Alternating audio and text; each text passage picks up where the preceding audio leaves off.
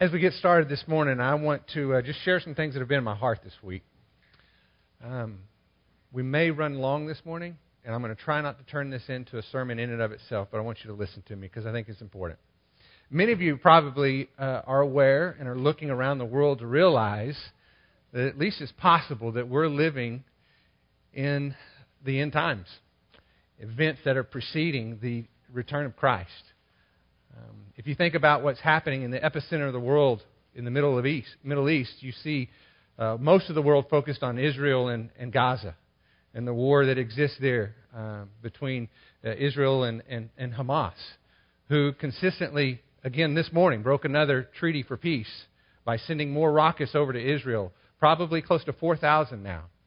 And yet the world, in large part, stands in condemnation of Israel, in defense of themselves and the casualties that they have caused in doing so, not putting regard to the fact that Hamas very often uses humans as shields, children and family, where they shoot the rockets and store their weapons. Kind of underneath the radar, you see things going on in Ukraine and what's happening with Russia. What's interesting about that is the fact that even though we've produced many sanctions towards Russia, they just signed a very historic $20 billion alliance with Iran to help fund them financially because of the sanctions from the West. There's significance to that, biblically. You see, under the radar, and probably the greatest atrocity of all, is what's happening in Syria, where there are close to 200,000 people who have already died. And then alongside them, and really probably in partnership, is ISIS, that Islamic terrorist group that continues to sweep through Iraq. And what you and I need to be aware of is that there are thousands of Christians who are being crucified, children being beheaded, people being killed because of their faith in Jesus Christ. They're very clearly being told, you either deny Him or we kill you. That's the reality of the world that we live in. And what I want to assure you of is that God's promises are true. And even though we see these things happening in our world, it's not spinning out of control. But in fact, maybe leading up to the time where everything is made right, when our Savior returns to bring us home. And so as you listen to the Word this morning, I want you to listen with a different set of eyes, a different set of ears, maybe even a little bit disturbed with the reality of what's happening in the world around us. And so maybe this wouldn't become just another Bible lesson. But maybe it really is the word of life. Maybe it is really the word of hope, something that we would cling to as if our life depended upon it. That's the way it should work all the time. But sometimes we need things around us to remind us of how significant this is and what a privilege it is for us to be here this morning in freedom and in relative safety. While we have brothers and sisters in Christ who are literally dying as we speak because of their faith in Jesus Christ. So let's pray for them this morning before we spend our time in the Word together. Father, we think about what's happening in the Middle East, and we don't want to turn a blind eye to the reality of things that have biblical significance, things that relate to the promise of your return. And we don't know when that's going to happen. We're not predicting days, months, or years. But we want to be ready. We want our hearts to be set on you. We want to pray for those who are in the midst of persecution, our brothers and sisters in Christ, who because of their faith in you are being killed and tortured and persecuted. We pray for their strength of faith, their witness of the gospel, the message of hope in Jesus Christ amidst such terrible persecution. May that speak of the wonder of what you've done on our behalf as they stand for your name in that place. May it wake us up. May it allow us an opportunity to maybe see things with a different set of eyes, to hear things with a different set of ears, so that we are prepared, that our faith is strengthened, and we are encouraged to walk faithfully in a time of peace, so that when the day comes when we are in the midst of persecution, we are equally as strong. So guide our time this morning as we look at your word. We pray this in the name of Jesus Christ, our Savior. Amen. If you will, turn to Proverbs chapter 6. I want us to pick up where we left off last and remind you that our study of Proverbs has afforded us a unique opportunity to sit in on the loving conversation between a father and his son. And although I don't know this for sure, I suspect that this son is somewhere in his teenage years, his young adult life, as he is preparing to be independent, to make decisions on his own. It's a unique season where he's increasingly responsible to make decisions for himself, to develop his own personal convictions about life and faith. And so his father wants to guide him. He wants to lead him to know how to make wise decisions. And right off the bat, he tells his son, wisdom begins in your relationship with the Lord. He says, in fact, if you're not following God, there's no possible way for you to find wisdom. Because wisdom begins with worshiping God. As you think about the words of the Father to His Son this morning, I want you to think about them in the light of the life of Jesus Christ. Because you and I have been given the privilege to see wisdom personified. Jesus Christ, who revealed the wisdom of God in His life.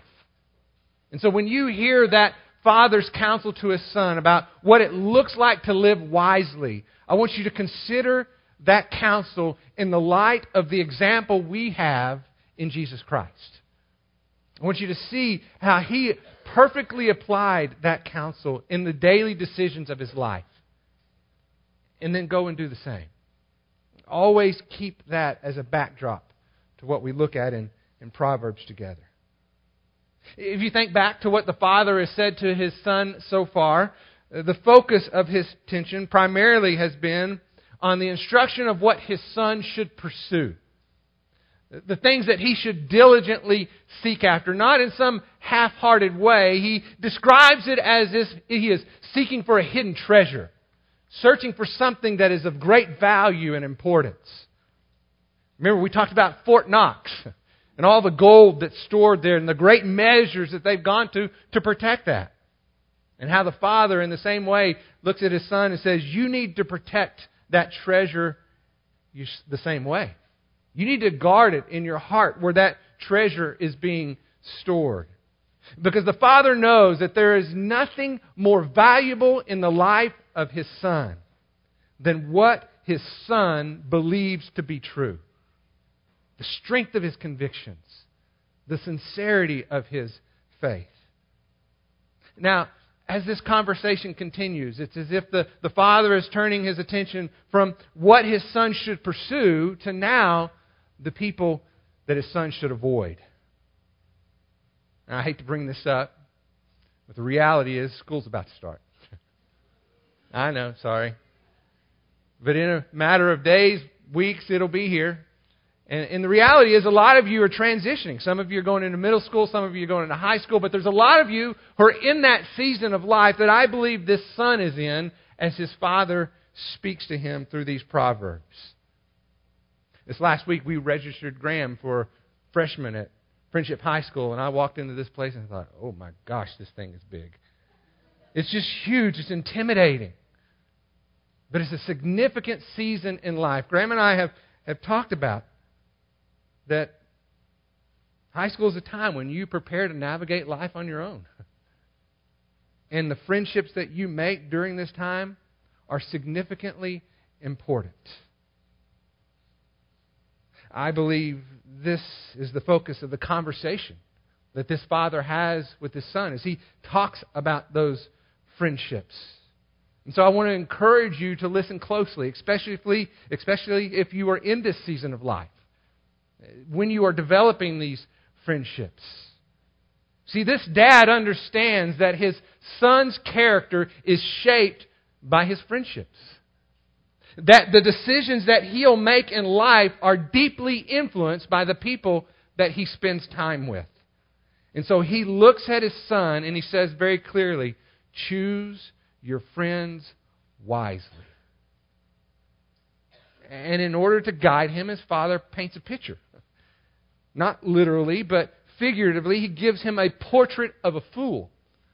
And he tells him, you need to avoid these kind of people. As you choose friends and you see people like this, you need to go another way. Because their influence will lead you down the wrong path. And so that's what we're going to look at this morning, is that portrait of a fool. So if you'll start with me in chapter 6, verse 1. Father turns to his son and he says these words.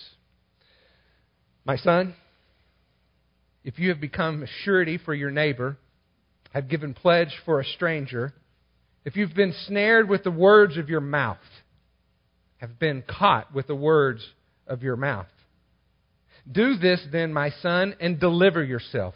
Since you have come into the hand of a neighbor, go humble yourself and importune your neighbor. Do not give sleep to your eyes, nor slumber to your eyelids.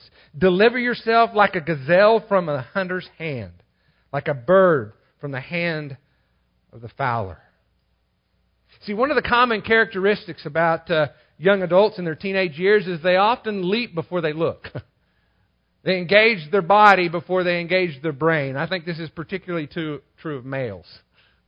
I knew it was true of me when I was a teenager, like the time I foolishly decided after a snowy day, it was covered on the ground, I know what I'll do. I'll stick my brother in the trunk of my car. I'll go down to the nearest parking lot and we'll do donuts. That wasn't very smart. Or when I was at Young Life Camp and we had this great idea on the night we were having spaghetti to suck that spaghetti up our nose and then out our mouth and then floss our nasal cavity. Don't any of you dare try that, okay?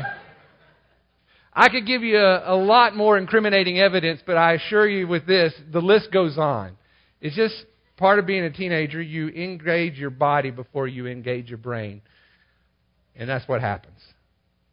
So the father, anticipating, I believe, his son's foolish decisions at times, talks to him about what he needs to do when that happens.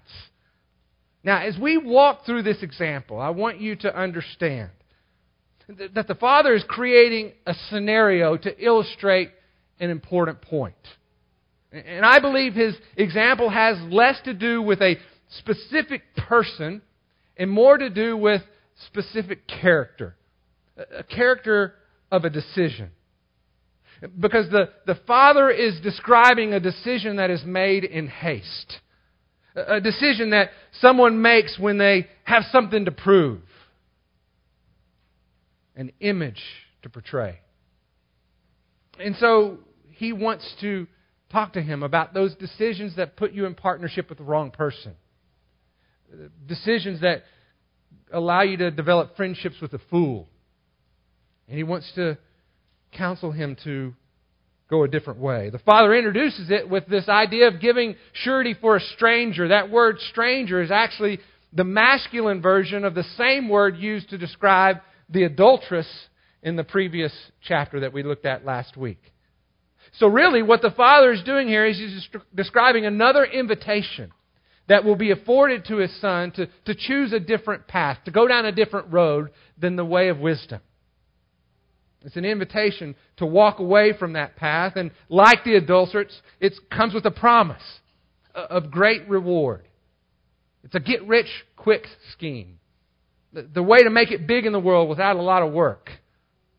But keep in mind, this goes beyond just some simple piece of advice about finances.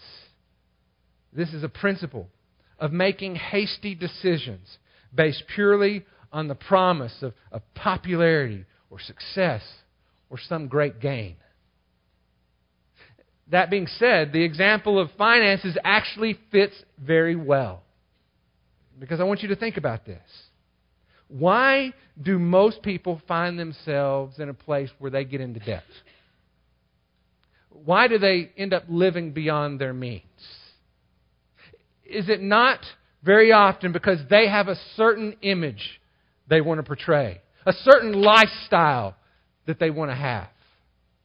An image that is promoted by the clothes they wear, the car they drive, the crowd they run around with.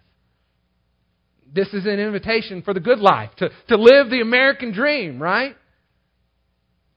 But let me tell you a little bit about the American dream. Did you know that the average American today carries over $15,000 in credit card debt alone? In addition to that, they carry another $150,000 in mortgage loan debt. And a lot of people have another $34,000 in student loan debt. In total, American consumers owe over $11.6 trillion in debt. And we're just following the example of our government, who exists right now in a deficit of $17 trillion. And so, it's not an overstatement. It suggests that living beyond your means is part of the American dream. But hear me on this. This goes beyond the simple advice about how to spend your money. Because at its core, this is a character issue. It's a prideful pursuit of people and possessions that promise to bring satisfaction to your life instead of simply trusting in the Lord and walking faithfully with Him. See, it's the arrogance, as verse 2 says, of getting trapped by your words, of making decisions that jeopardize your spiritual integrity, jumping in with the wrong crowd, always wanting more than you already have, trying to keep up with the trends in order to have the right friends. But this prideful discontent will always lead you down a path of compromise. That's the invitation. Which is why the Father speaks with such urgency in verse 3. Look at that with me again. Do this then, my son. In other words, when you find yourself in this situation, deliver yourself. Since you've come into the hand of your neighbor, go humble yourself. And get out of that situation. Don't give sleep to your eyes. Don't let slumber come to your eyelids. Deliver yourself like a gazelle from the hunter's hand, like a bird from a hand of a fowler. You see, when pride gets you in a mess, the Father says, do not hesitate to allow humility to get you out of that mess.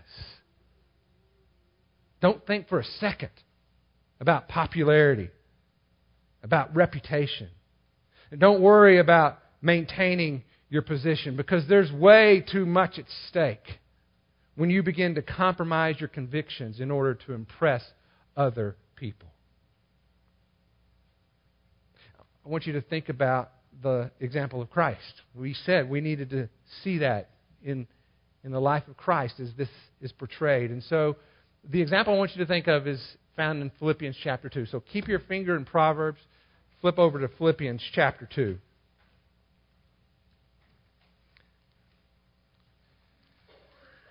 Galatians, Ephesians, Philippians chapter 2. I want you to follow along with me beginning in chapter 2, verse 5. Paul speaking, and he's speaking specifically of Jesus when he writes, and he says in verse 5, have this attitude in yourselves which was also in Christ Jesus, who although he existed in the form of God, did not consider equality with God a thing to be grasped, but emptied himself, taking the form of a bondservant, and being made in the likeness of men, being found in appearance as a man, he humbled himself by becoming obedient to the point of death, even death on a cross. This passage tells us that Jesus made himself of no reputation.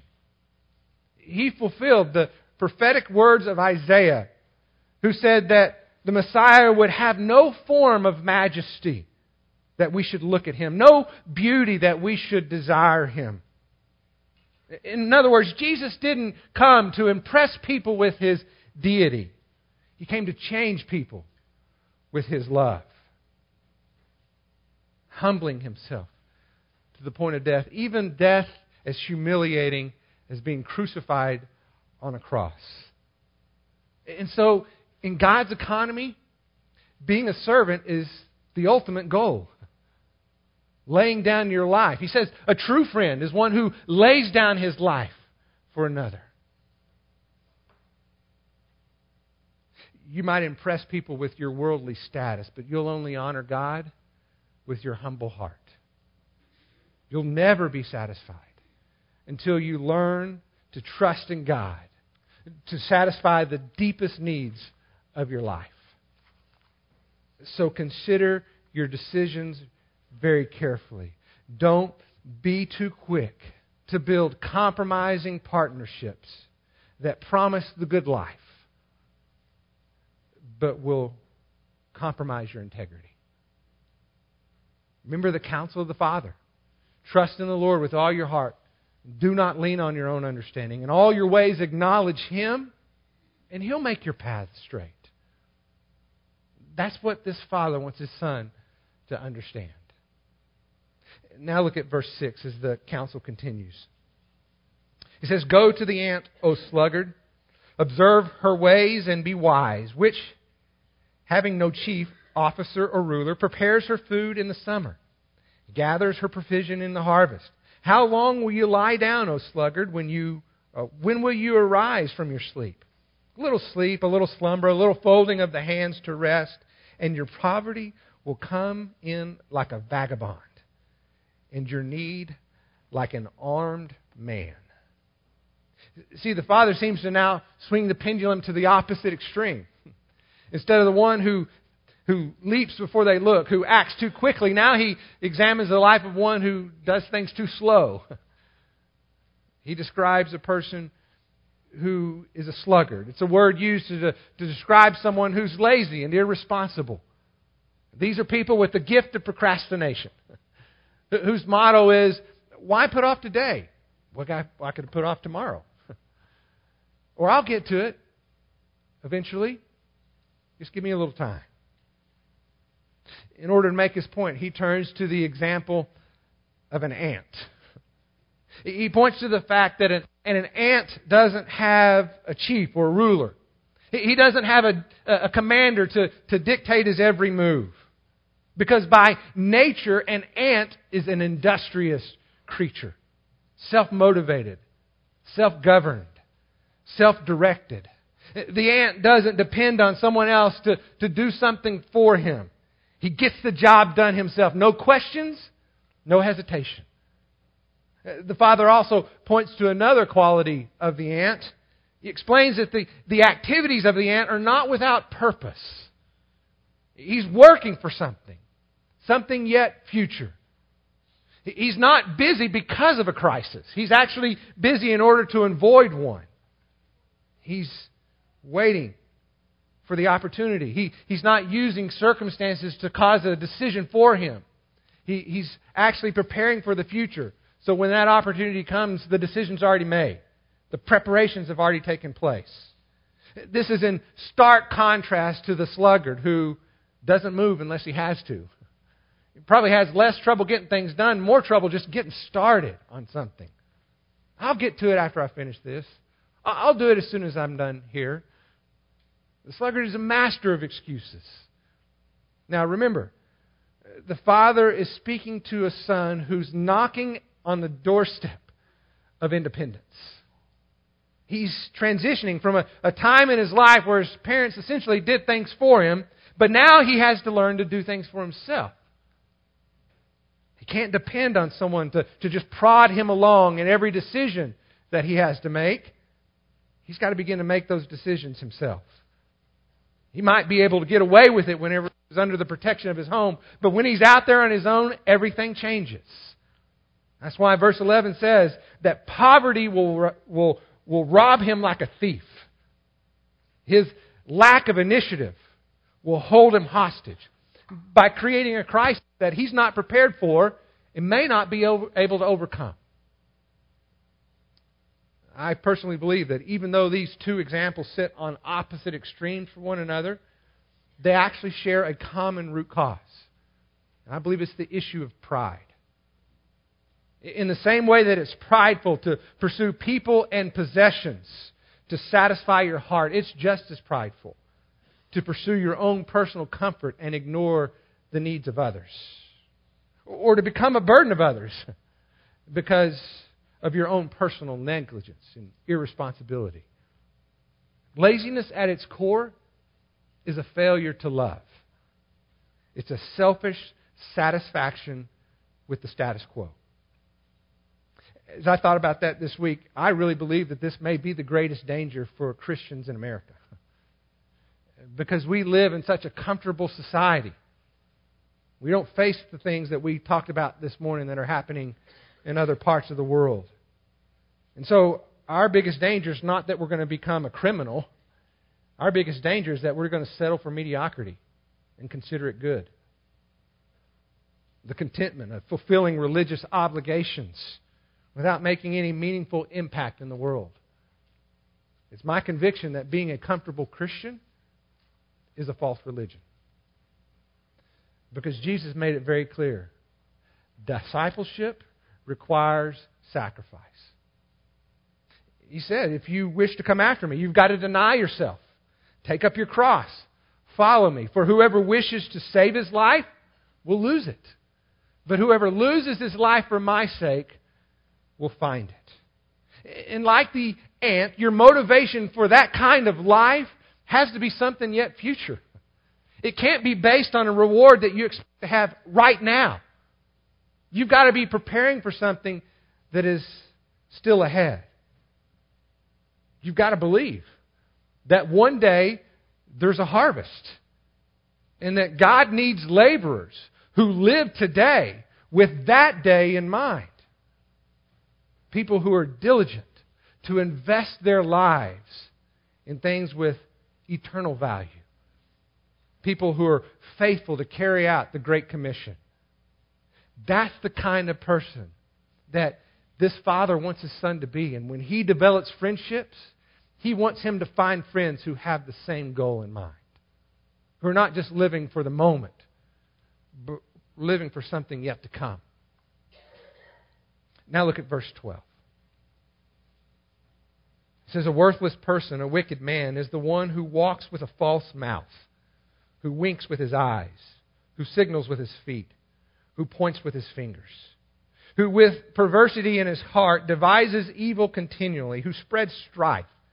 Therefore his calamity will come suddenly, instantly he will be broken, and there will be no healing.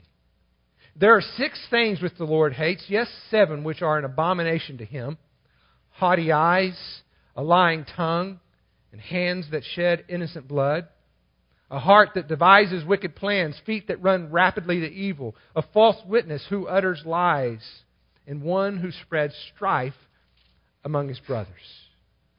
The Father moves from the sluggard to the scoundrel. That's the word really in the original Hebrew that we translate a wicked or a worthless person, scoundrel. The word literally means man of Beel, where Beel is a word in Scripture that's used to describe Satan. And so this is really a man literally after Satan's own heart. Someone who shares the desires of the devil. And so the Father is warning His Son to avoid anyone who might display the evidence of this kind of character. A person whose primary purpose is using deception subtly in order to create division. Actually sounds a lot like the devil, doesn't it? It's what he does best. That's why Jesus says that he is a liar and the father of all lies. And so the Father is telling this Son, this man really ultimately is a mouthpiece for the devil.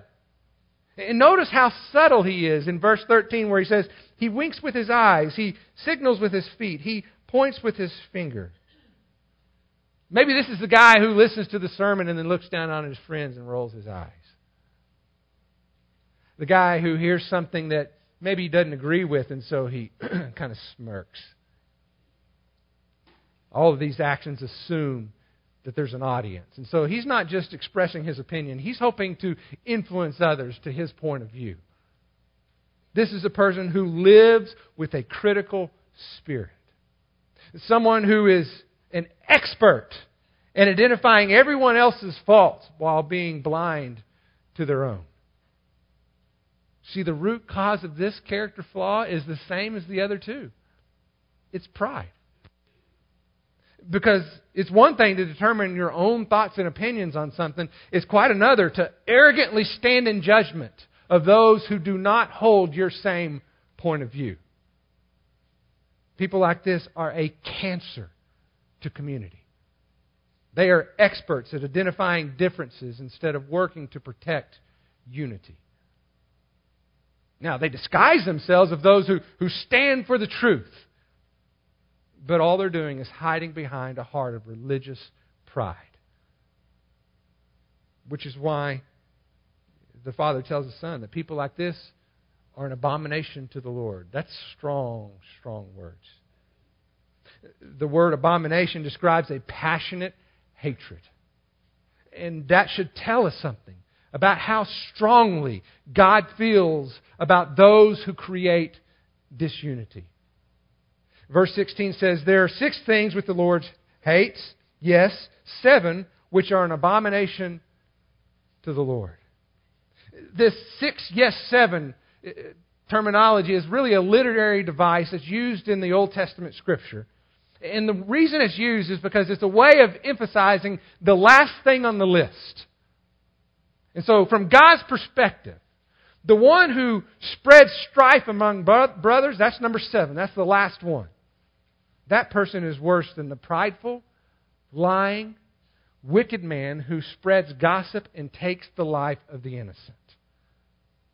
In other words, disunity within the body of Christ is an evil of the highest magnitude. That's his point. Because when you destroy the unity of God's people, you discredit the very image and reputation of God in the world. Remember, the church exists to display the manifold wisdom of God. That we proclaim the mystery of God's will, the summing up of all things in Christ, the oneness through our faith and trust in Him. And our relationship with one another should flow out of our relationship with God through faith in that promise. So that people actually see the very nature of God in how we love one another. And so if you run into someone who is an expert in identifying everyone else's faults, you need to run the other way. You need to find people who encourage you in your walk with Christ, who humbly hold you accountable. People who use their words to build up and not to tear down. Look for those who are quick to listen, slow to speak, slow to anger, seeking to build up the body of Christ, to fulfill the purpose of the church, to declare the gospel of salvation in Jesus Christ, in the unity that we have as brothers and sisters in Christ. Those are the people you need to be friends with. The bottom line, the Father is telling His Son, choose your friends wisely. Don't hang out with those who live beyond their means. Don't try to keep up with the Joneses. Find friends that you don't have to impress with the clothes you wear, with the car you drive, with the place you live, with the crowd you run with. Get connected with those who are committed to carrying out the Great Commission.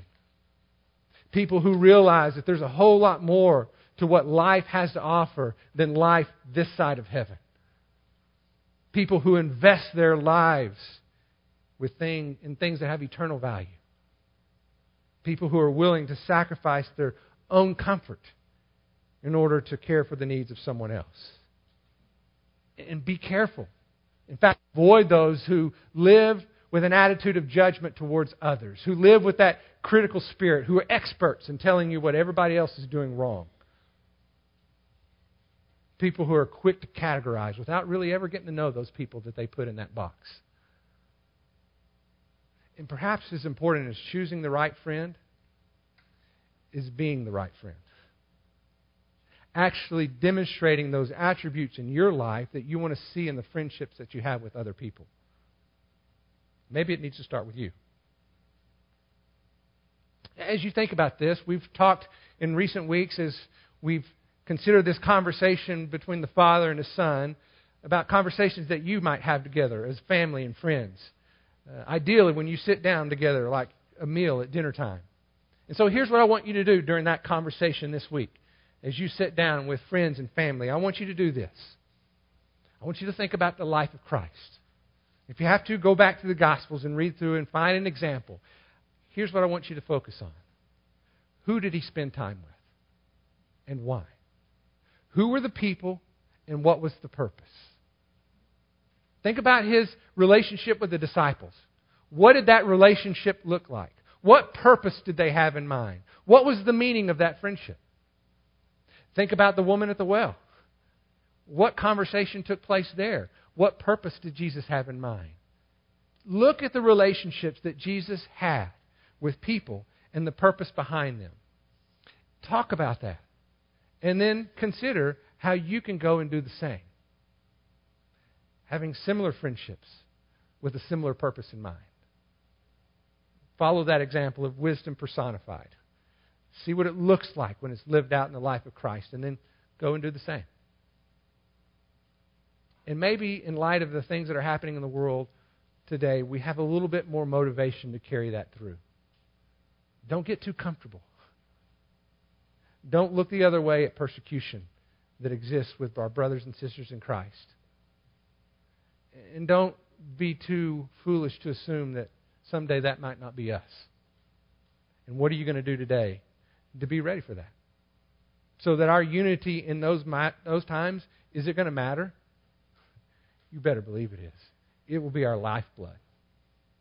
We will only stand strong because we stand together. So let's do that now. Amen? Let me pray for us. God, I thank you for the practical wisdom of your word. The way in which you guide us in just the simple details of what it means to live life in a God-honoring way. And thank you for the reminder this morning of the value of friendships, of having the right friends. I especially pray for those who are in that season of life, their young adult life, their teenage years, as they are preparing to be independent. When they begin to make decisions on their own, that they do not look away at the importance of having the right friends, but instead will take this to heart. That they will examine the friendships that they now have and those that they will soon make, and ensure that they follow the pattern of what this Father tells His Son. Friends that are committed to following Christ. Friends that encourage one another and don't try to impress each other with how they dress and what car they drive. But they would invest their lives in things of eternal value, even at the risk of being mocked by others. But they would be strong in their relationships with one another because of their conviction of being in a relationship with you. They would encourage each other towards that. As adults, help us to be that friend to our kids and to others. Help us to look first at our life and make sure that's who we're being as we determine what that looks like in the lives of those that we spend time with. May we be the friend that we want others to be to us. And may we be faithful to follow you. Strong in our convictions. Sincere in our faith. Faithful in our commitment to trust in you. We pray this in the name of Jesus our Savior, who one day, perhaps soon, will return to take us home. And until then, may we be found faithful. It's in His name we pray. Amen. Have a great day.